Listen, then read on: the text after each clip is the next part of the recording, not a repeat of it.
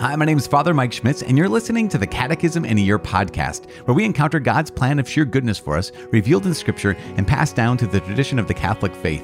The Catechism in a Year is brought to you by Ascension.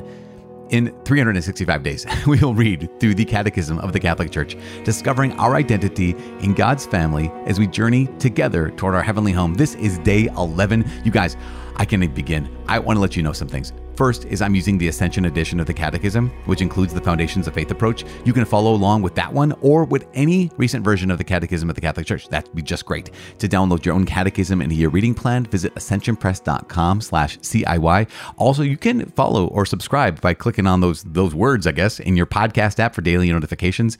Okay, here's why I'm so excited. It is day 11. We're reading paragraphs 80 through 87 today. I mentioned this yesterday on day 10. I was like, it seems like it's hard to get some traction here.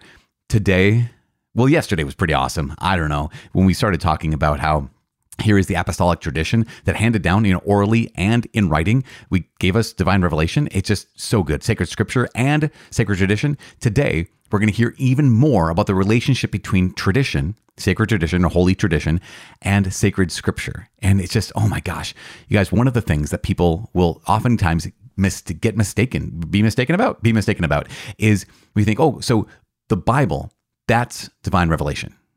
And you say, yeah, it is. But it's not the only divine revelation. That we have sacred Scripture. Definitely. We heard about that yesterday.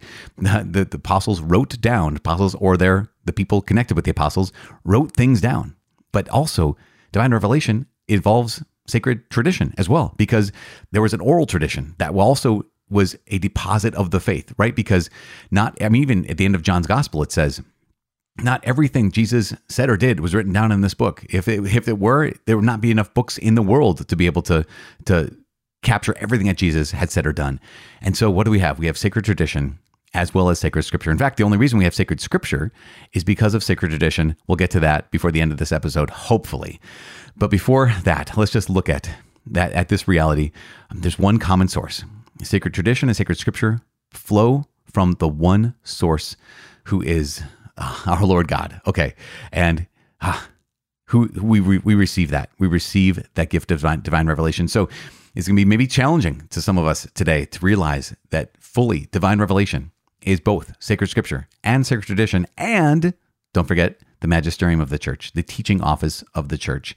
And more on that after we read today's paragraphs. We're reading paragraphs 80 through 87 today. It's day 11. Let's say a prayer and let's get started. Father in heaven, we give you praise and glory. Thank you so much. Thank you for revealing yourself fully in your Son. Thank you for revealing yourself slowly over the course of time through the patriarchs and through the prophets and through your kingdom, the people of Israel. We thank you for in the fullness of time revealing yourself to us in your Son, Jesus Christ, the Word made flesh, who dwelt among us, who then sent the Holy Spirit to guide your church into all truth. We know, Lord God, that when we hear the apostles and their successors speak, we are hearing Christ. Oh, Lord God, please help us to hear Christ today. Help us to hear the voice of the Word himself today. In Jesus' name we pray. Amen. In the name of the Father, and of the Son, and of the Holy Spirit. Amen. As I said last time, Dei Verbum is pretty much the document that this article, this section of divine revelation encapsulates. So you'll hear me say it quite a few times that coming from the dogmatic constitution and divine revelation, aka Dei Verbum, that's what we got today. Here we go. Let's get started. The relationship between tradition and sacred Scripture. One common source. Dei Verbum states, sacred tradition and sacred Scripture, then, are bound closely together and communicate one with the other. For both of them, flowing out from the same divine wellspring, come together in some fashion to form one thing and move towards the same goal. Each of them makes present and fruitful in the Church the mystery of Christ, who promised to remain with his own always to the close of the age. Two distinct modes of transmission. Sacred Scripture is the speech of God as it is put down in writing under the breath of the Holy Spirit, and Holy Tradition transmits in its entirety the Word of God which has been entrusted to the apostles by Christ the Lord and the Holy Spirit. It transmits it to the successors of the apostles so that, enlightened by the Spirit of truth, they may faithfully preserve, expound, and spread it abroad by their preaching. As a result, the Church, to whom the transmission and interpretation of revelation is entrusted, does not derive her certainty about all revealed truths from the Holy Scriptures alone. Both Scripture and tradition must be accepted and honored with equal sentiments of devotion and reverence. Apostolic Tradition and ecclesial traditions. The tradition here in question comes from the apostles and hands on what they received from Jesus' teaching and example and what they learned from the Holy Spirit. The first generation of Christians did not yet have a written New Testament, and the New Testament itself demonstrates the process of living tradition. Tradition is to be distinguished from the various theological, disciplinary, liturgical, or devotional traditions born in the local churches over time. These are the particular forms adapted to different places and times in which the great tradition is expressed. In the light of tradition, these traditions can be retained, modified, or even abandoned under the guidance of the Church's Magisterium. The interpretation of the heritage of faith. The heritage of faith entrusted to the whole Church. The apostles entrusted the sacred deposit of the faith, the depositum fidei, contained in sacred scripture and tradition to the whole of the Church. Dei Verbum states, "By adhering to this heritage, the entire holy people, united to its pastors, remains always faithful to the teaching of the apostles, to the brotherhood, to the breaking of the bread and the prayers." So, in maintaining, practicing, and professing the faith that has been handed on, there should be a remarkable harmony between the bishops and the faithful. The Magisterium of the Church. Dei Verbum states, "The task of giving an authentic interpretation of the Word of God, whether in its written form or in the form of tradition, has been entrusted to the living, teaching office of the Church alone. Its authority in this matter is exercised in the name of Jesus Christ. This means that the task of interpretation has been entrusted to the bishops in communion with the successor of Peter, the Bishop of Rome." Dei Verbum further states, "Yet, this magisterium is not superior to the Word of God, but is its servant. It teaches only what has been handed on to it. At the divine command and with the help of the Holy Spirit, it listens to this devotedly, guards it with dedication, and expounds it faithfully. All that it proposes for belief as being divinely revealed is drawn from this single deposit of faith. Mindful of Christ's words to his apostles, 'He who hears you, hears me,' the faithful receive with docility the teachings and directives that their pastors give them in different forms." Okay, so there we go. That was, I don't know about you, but it feels like we're cooking with gasoline right now because it is just phenomenal. So one of the things to realize, one common source, right? So paragraph 80 states very clearly, sacred tradition and sacred scripture. Remember, we talked about this yesterday, that divine revelation, the fullness of revelation came to us orally, that's sacred tradition, and in written form, that's sacred scripture. They're bound closely together and communicate one with the other. And I love this. For both of them, he says, for both of them, flowing out from the same divine wellspring, come together in some fashion to form one thing and move toward the same goal. And that's a remarkable. So what we have in the church, in the Catholic Church, right, is sacred tradition, sacred scripture, and the magisterium. It's like a three-legged stool that if you take away one of the legs, you're going to fall over. If you only have one leg, try sitting on that thing. But here's this recognition of all three of them work together.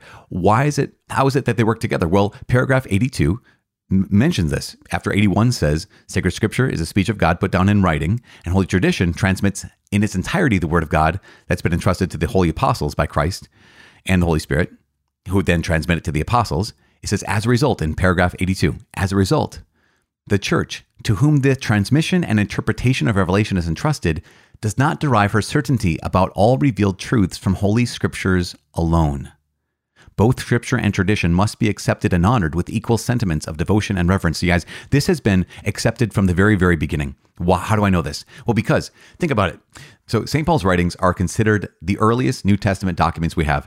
While the exact dates are disputed among scholars, it's believed that 1st and 2nd Thessalonians are the earliest writings we have, written around 49 AD. The entire New Testament wasn't compiled and actually wasn't even codified until much, much later. What we know by that is we know that's the oral tradition, right? We know that sacred tradition precedes sacred scripture in the New Testament, in the New Covenant. Isn't that incredible? I mean, you've ever thought about this? Sacred tradition, the living, teaching, oral teaching and preaching of the apostles, the deposit of faith, the fullness of divine revelation given to us through Jesus Christ, right? That is in some ways the wellspring from which came sacred scripture. So we know that sacred tradition not only precedes sacred scripture in many ways, right? Because what I mean by that is the church came before the Bible. That may be an easy way to say it, that the Christian church came before the Christian scriptures. That's just a chronological, historical, theological fact. And because of that, we know that doesn't mean that those people without New Testament, without a New Testament scriptures, weren't Christian or weren't members of the church. It meant that they had another source of divine revelation. And that source of divine revelation they had, yes, sometimes were the sacred scriptures, but were definitely the sacred tradition of the church. And in fact, the only reason why we know the New Testament books are New Testament books is because of sacred tradition. So it wasn't until Martin Luther in the 1500s who said scripture alone. Remember, Martin Luther had the two, faith alone and scripture alone.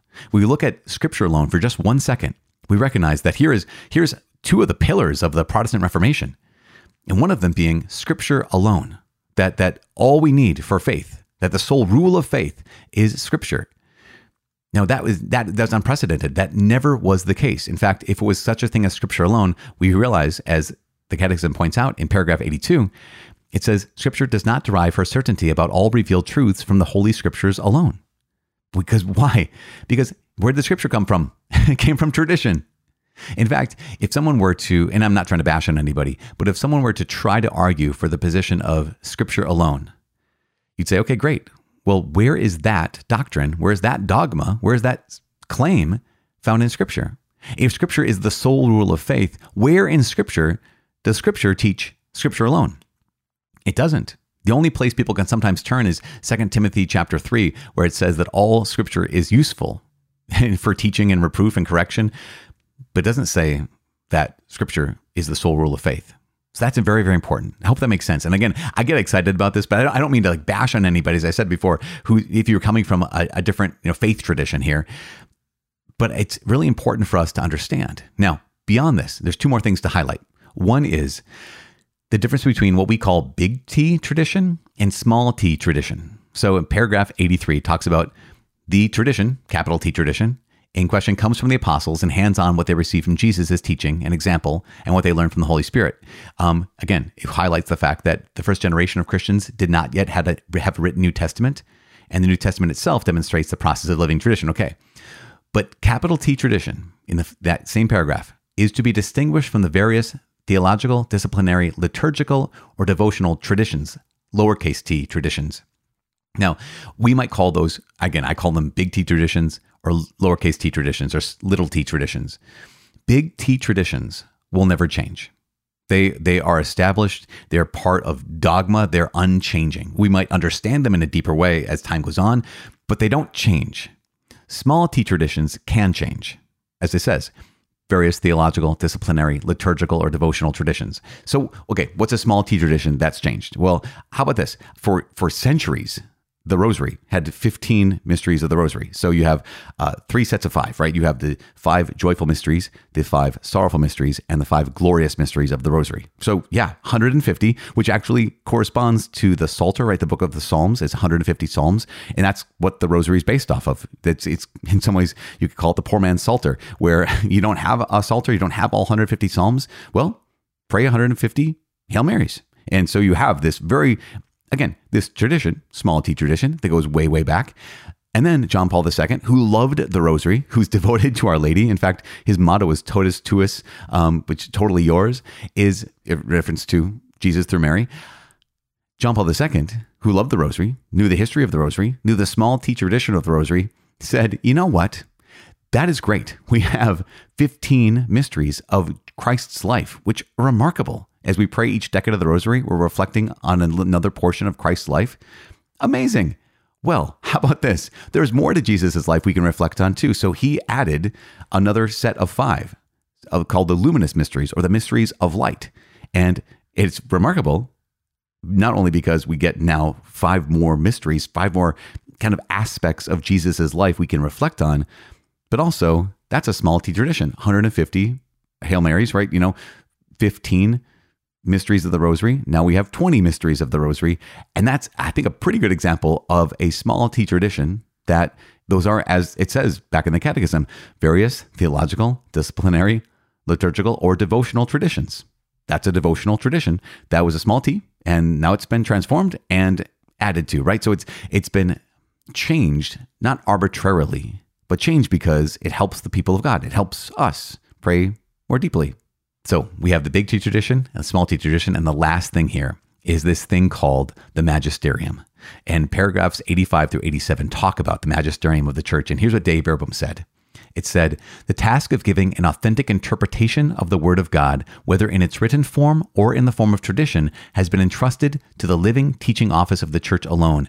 And its authority in this matter is exercised in the name of Jesus. What's that mean? That means that the teaching office of the Church, Magisterium, is entrusted to the bishops in communion with the successor of Peter, the Bishop of Rome. So it's the bishops united with the Pope. That is the Magisterium. So the necessity of this is absolutely paramount. Why? Because here is sacred scripture, which is without error. We're going to talk about that as days come on, how the Bible is without error and what we mean by that. Sacred tradition is also without error, big T tradition.